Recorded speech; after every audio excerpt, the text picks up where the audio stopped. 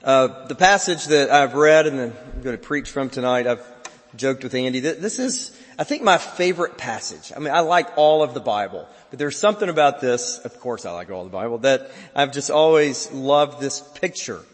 And the scene here before us this evening is what I would like to think of as simply the family secrets, if you will, of us who are followers of Jesus. When I've spent the day with Andy and over the course of the years, he tells me all kind of stories of his growing up in Scotland and whatnot, and I get to know him more as I know his stories. A joke I like to tell is when I met my soon-to-be father-in-law, it's almost 30 years ago now, when I met him in his hometown. He's from a very, very, very small town in Kentucky. But he's kind of the mayor, if you will, of that town. He spent most of the first year of me getting to know him introducing me into all of the family secrets. If I was going to marry his daughter, I needed to know all that was true of the entire family. I think there's a picture here tonight of how well do you know the secrets of the family of God? How well do you know the ancient mysteries, the great stories that have been passed down from generation upon generation? Do you know the love and the power of the secrets of life inside of God's kingdom? I think as we learn more that is true of our relationship with Christ in passages that we don't normally read, the more intimate we will live with our Savior. And I hope that will be the case tonight as we look at this. We are going to see some of the secrets of life inside of God's kingdom as the Old Testament anticipates the coming of Jesus. And just as I prayed this morning, I pray tonight that you will be encouraged by what God's Word says to us.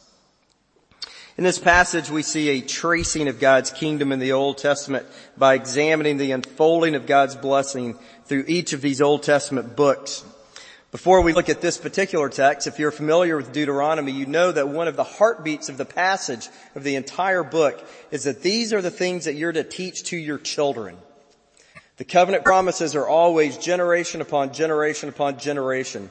In Deuteronomy chapter 6, it says to teach these to your children diligently.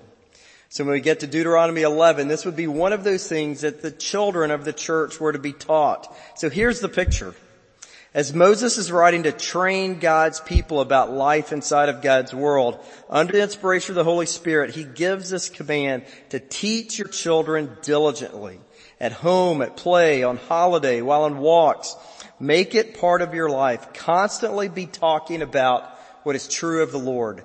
Constantly be talking about what is true of our life inside of His kingdom. And that was the call of God's people, and it's still our call today, to always be pouring into the next generation. So I think the question becomes for us, as it was with this first generation of Israelites, what exactly are we to teach the next generation? For this evening, I want us to think about briefly the land of Israel. And let the land itself serve as a metaphor, if you will, of what life inside of God's kingdom is all about. And as you see a few of these features of God's land, His Old Testament land, our life in Christ will make so much more sense. And I think it is beautiful. The land illustrates the life. For me, this shows just the beauty of the Old Testament and how the gospel of Jesus is preached to us there. So let me share three highlights of the land of Israel to see the secrets of the kingdom, that it would spur our hearts in our discipleship of Jesus. First, know the secrets of our past. Know the secrets of our past. That is, our life today is different than what our heritage could have been. Verse 10, again, the Old Testament land is the instructor. If you remember the story of the Old Testament, the great drama was the exodus of God's people out of Egypt and into the promised land. How God raised up Moses as the great prophet to speak to Pharaoh and to tell him the people of God are leaving this life and moving into a new place of worship. And God hardened Pharaoh's heart, and after the plagues, and the people of God left Egypt by passing through the Red Sea. And now they were rescued from Egypt and placed in an area to enjoy God's blessing. And it was through the waters of the sea that they passed into this life of deliverance. But here is what must be understood. The Israelites' life while in Egypt was characterized by their slavery. That's what their former life was like. It was a horrible life in Egypt. They were the labor force. It was ongoing misery, year after year after year for generations. Their past was one of bondage. Their past was one of captivity. Now, there was a place where they would work with no hope of rest, no Sabbath, no worship of Yahweh. It was not a life of blessing, but a life in need of a Savior. And throughout Scripture, whenever Egypt is mentioned, whenever life of slavery in Egypt was mentioned, it helps us understand what our life apart from Christ was like. Do you know what your life apart from Jesus is? Apart from the saving grace of our Lord Jesus Christ, we're captives. We live in slavery. We live in bondage to sin. We try to make sense of that life, but it will never make sense because God's design for us as His image bearers is to enjoy the relationship with God that we have. You see, the secret of our life in Christ is we need to know from where we have come. He has taken us out of slavery and moved us into a place of a Redeemer. I love the passage that Andy read for us in Ephesians 8 and 9. For by grace we have been saved through faith. Remember, it was God's initiative to give grace to us. You were dead in your trespasses. This is our past. But if we're going to celebrate our life in Christ today, we need to remember what our life was like.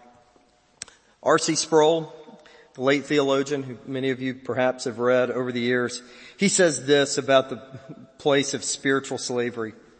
He says that the fallen person is at enmity with God. He is never in a neutral state. He is a fugitive from God. He refuses to have God in his thinking. Fallen people need a heart change. Do you know your past? And I would simply say to you this evening, if you have not put your faith in Christ, understand this is where you are now. And God has invited you to come out. So this is what is true of those who don't know Jesus. The truth of our past, of you and me, we were enemies of God. We were lost. We were fugitives. We hated God's ways. We were in need of liberation. We were bound in and by sin. We were separated from God and His love. We have a past. It was horrible, but our past is over. But let the picture of a new land fuel your imagination of a new life that you have in Christ, where God has brought us, quote, from Deuteronomy, is not like the land we came from. No, now we have a new home where we can enjoy the relationship God designed for us. We must embrace, and we must tell our children, the story of our lives is that God has rescued us from our life of sin. He has taken us away from our past and He has moved us into a place of hope. Hope of a Savior. Hope of having our names known by the Lord, and He has made it possible. You see, Moses wanted the Israelites to know this difference so that they would constantly recognize that freed slaves now live differently. Freedom allows for a whole new way of life. Can you this evening celebrate your freedom? Your past is over. Now you are in Christ and you are alive. As I've considered this great doctrine of deliverance, I believe one of the greatest dangers facing our children, I say that from our church and our context, perhaps it's true here as well, is that even though we teach them the truth of our spiritual heritage of a life of sin, I fear what they see from us is an ongoing love affair with our past life. Do you remember the plight of the Israelites after God took them out of Egypt, moved them toward the direction of the promised land? What was their constant refrain? They wanted to go back to Egypt. Their ongoing desire was, even though God had delivered them and set them free, they wanted to go back. They wanted to go back to slavery. They failed to embrace the beauty of their new position. In some way, they aimed to make the case that their life was easier apart from God than with Him. I beg you to see that is never true. It is never true. Jesus says, "Come to me, all who are weary and heavy burdened, and I will give you rest." So my prayer for all of us this evening is that we will love the life that Jesus has purchased for us. Aren't we prone to join the Israelites? To think of God's deliverance of us as nice, but not revolutionary? We need to teach our own hearts before we teach our children that we are people who have been rescued because of God's love for us. That Jesus has a whole new way of life for us that is beyond what we could ever attain on this earth. He is our creator. We are made in His image. There is nothing more important than for us to enjoy what He has made for us. Friends, are you holding on to sin this evening? Are you holding on to your old way of life? Or do you embrace the fact that you have a new heritage? May we all this day hate our old way of life of sin and love what Jesus has for us. This picture of the secret of our kingdom is your new way of life is not like your old way. It's new. It's different. The land reveals that something has changed and it's good. Second feature of this land that I'll mention to you this evening in hopes of spurring your faith in Christ is to remember our inabilities. It's a strange way of saying of being encouraged, but I really believe you could be encouraged this evening by what you can't do. This is my favorite part of the whole passage. We need to believe this. We need to teach this. What we cannot do inside of this new way of life of ours, it's great. Look back at verses 10 and 11 and notice the contrast from Egypt to the promised land in terms of the supply of water. This seems strange, but it'll make sense. It's fascinating. Keep in mind, this was obviously an agrarian culture and the Israelites were no different. They farmed, they raised animals, they raised crops, etc. The worst thing for their survival would have been a drought. And you see that fear and that threat repeated throughout the Old Testament. Not completely different from today, actually. In the Israelites' old way of life in Egypt, the land was such that the crops could have been irrigated. It would have been hard work, but they could have manually brought water to their crops to provide the irrigation. The topography was such by rivers and streams that one could labor to make your plants grow. But now notice, and catch this trick. What is the promised land like? Quote, "It is a land of hills and valleys." You know what that means? It means it was physically impossible to irrigate your crops. Water could not get to your crops apart from one way and one way only. And that would be if God sent rain. Do you see the difference? The supply of water in their day determined their survival. Without water, everyone died. They farmed in both places, but now, inside the life created for their prosperity, they could not make their crops grow with their labor. They had to live by faith that God would provide. It was not possible to produce their own success. Only God could do it. So here's the deal for us. Israel's land was strategically designed by God from all eternity, sovereignly positioned where survival was completely dependent upon God sending rain. They had no physical ability whatsoever to produce the very thing required for survival. So think about it this evening. God could have positioned His people in any climate on earth, in any system on earth, and He chose the one where they had to live by faith in Him for every single thing, including their survival. Again, the land informs our theology. Folks, we live by faith every single day in the person of Jesus. By His Spirit, through His Word, with our fellowship with each other. This is our life. It's how we function. It's how God has designed us. And it is a blessing. It is a blessing. It is good. Church, this is who we have always been. This is nothing new. We have been living by faith always. It was not an accident that irrigation was impossible. It was God's design. So here's the principle. The blessing of belonging to the King's family is revealed by the ongoing provision for His people.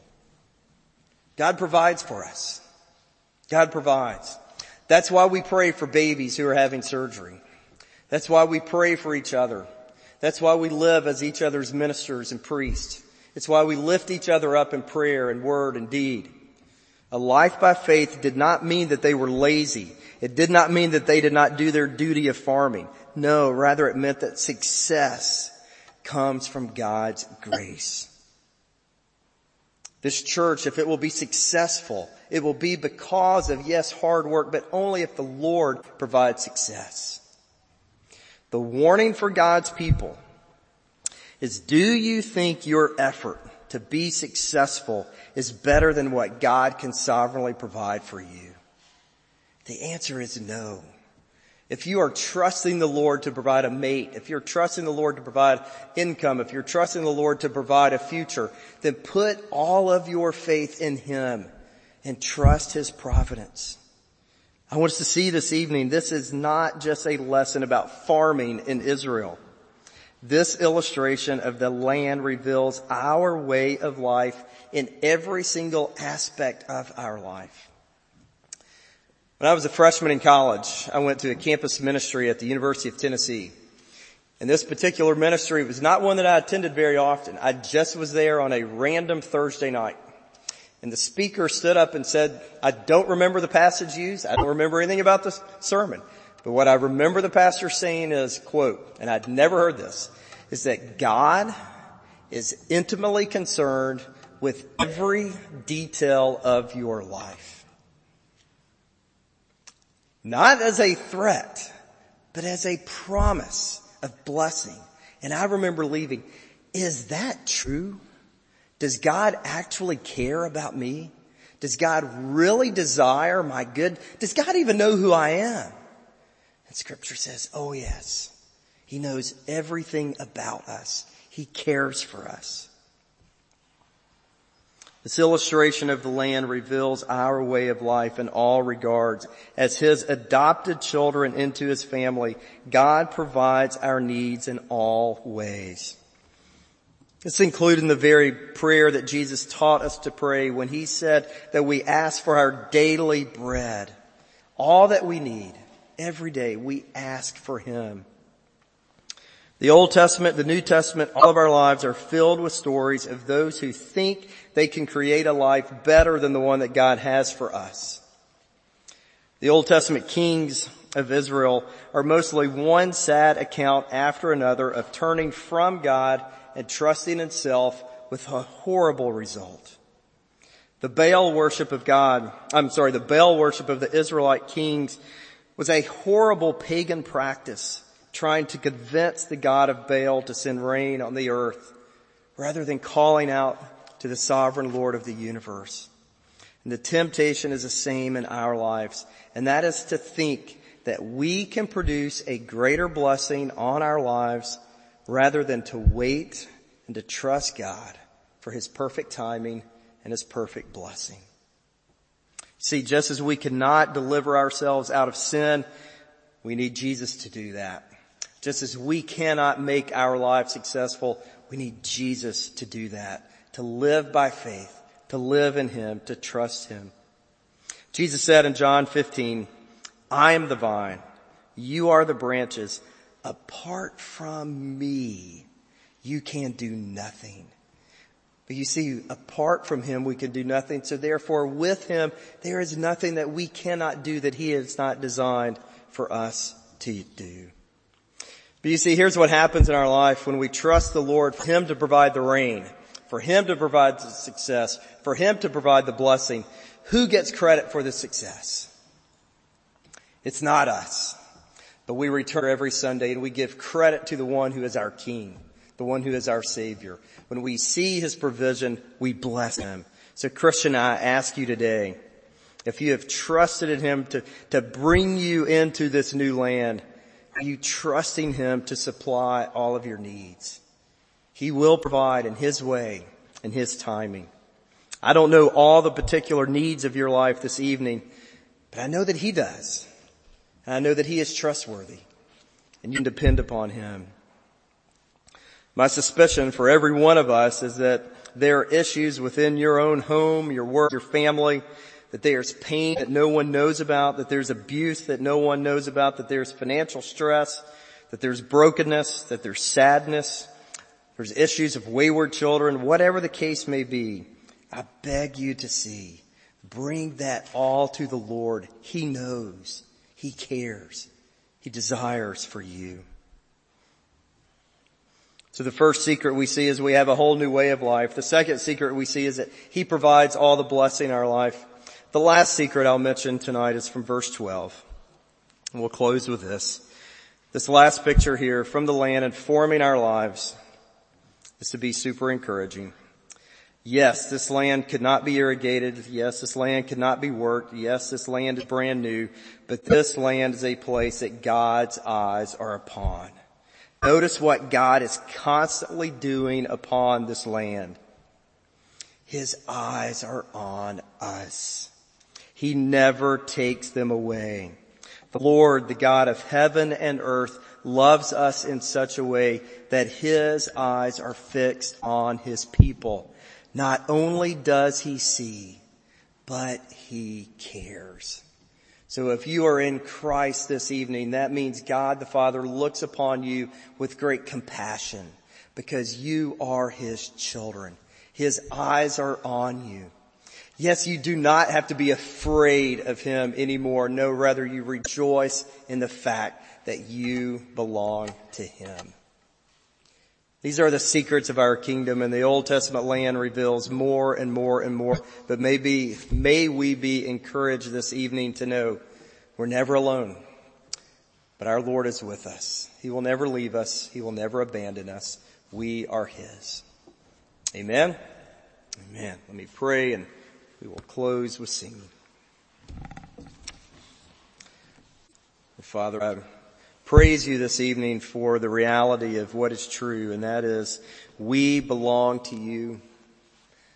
Oh Lord, your entire scripture is bursting forth with these promises of our life in Christ and how it has just begun on this earth, and for all of eternity we'll be falling more in love with you. So Lord, I pray for everyone who has heard these words this evening.